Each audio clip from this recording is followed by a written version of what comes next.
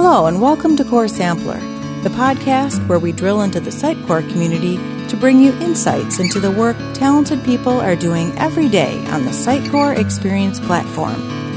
Whether you're a developer, a marketer, or both, we're glad you're here. Welcome to the Get to Know an MVP. My name is Nicole Montero, and today I would like to introduce you to Elizabeth Spranzani. Welcome to the show, Elizabeth. Hi, thanks for having me.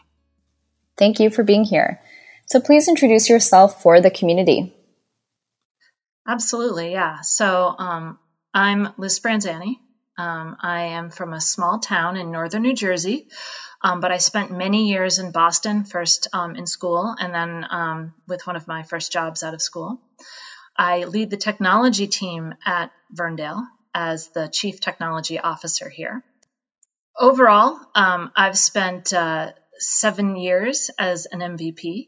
I was a technology MVP for the first 5 years of that, and I have been an ambassador MVP for the last 2 years. Perfect. And when did you join the Sitecore community?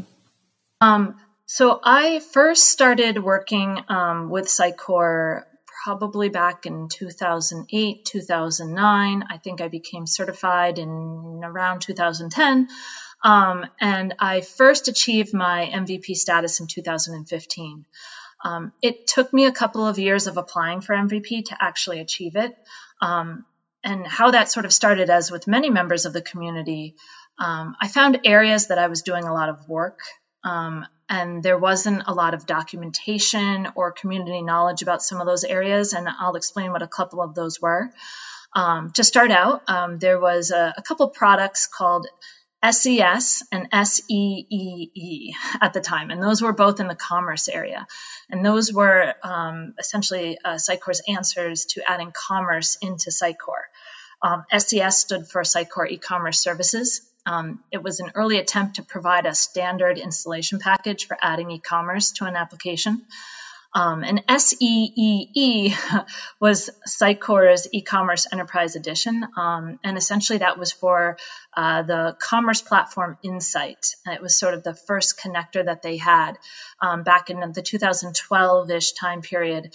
And it was somewhat based on SES. And I found myself doing a lot of extension around that, decompiling DLLs, overriding functionality to enable important use cases.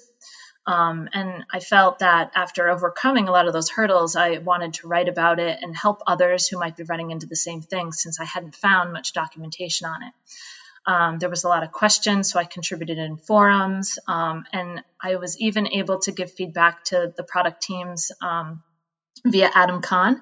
And I also took part in a product feedback session at Symposium, and I think that was in 2013. So my hope had been that my activity there would have enabled me to get MVP. Unfortunately, I did not get it for 2014, but I did not let that deter me because I knew it wasn't an easy accomplishment. So I found another area, language fallback and multilingual strategies. I had several clients that had that going on, and I felt like I learned a ton implementing it on several different projects. And so what I did again is I had to do, extensions. I think a lot of folks in the Sitecore community run into this, extending and enhancing the platform capabilities. I created a marketplace module to help others be able to get there faster. And I spent a weekend writing this massive blog post that in actuality turned into 10 blog posts. Wow. And what my marketing team decided to do was to split it up and said, okay, we'll put one post out a month, sort of keep up the interest in the community. And I think that was actually very critical in attaining MVP. But because that kept me active in an ongoing basis, and it allowed me to answer questions and be active in the community forums as well as getting those official blog posts out. And they were actually posted on Sitecore. So to this day, you can still find them on Sitecore's website instead of our own, which I think was also really helpful. And in fact, I even worked with Alex Scheiba, who at the time had written the field level fallback module and had given him, because I think he was still working for Sitecore at the time, and was giving him feedback on how we would want to incorporate that into the core product, which did eventually happen. Fantastic. Yeah. So just, to expand upon that a little bit further, that did lead to me attaining that MVP status in 2015. And I think it was a big, important mix of all of that work and being involved, and then also having those advocates in Adam and Alex to recommend me to be MVP. And that's sort of the same way I try to continue now as MVP, presenting, taking part in different activities and different Sitecore hosted events, and just trying to do my best in advocating for the platform. Great, thank you. And what do you find the most appealing in the Sitecore community? Sure. I think the Sitecore community is fascinating. As far as I can tell, no other platform has the same level of engagement and dedication and loyalty. And I think there's this symbiotic combination of driving forces to that. I think one part, it really is pure altruism. The folks in the community really want to help each other. They want to prevent others from having to go through the big, crazy, hairy thing that they just went through. And they want to help people get there faster. I think the other part is sort of that adrenaline rush of when you figure something out and sort of become the subject matter expert in it for the community. It's almost like this artistic creation. And I think that healthy competition keeps the bar really, really high. And I think that is really the most intriguing parts of the Sitecore community. Definitely. And what is your suggestion for someone who would like to be an MVP? Absolutely. For years, I've actually helped run a program for those who've wanted to attain MVP status. And the key is that dedication year round.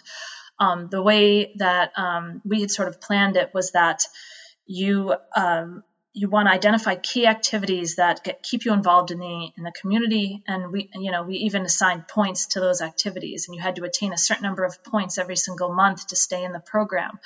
And what we found is that really did work. And sort of an easy way to accomplish that is to find an area that nobody has really written about yet and become a subject matter expert in it.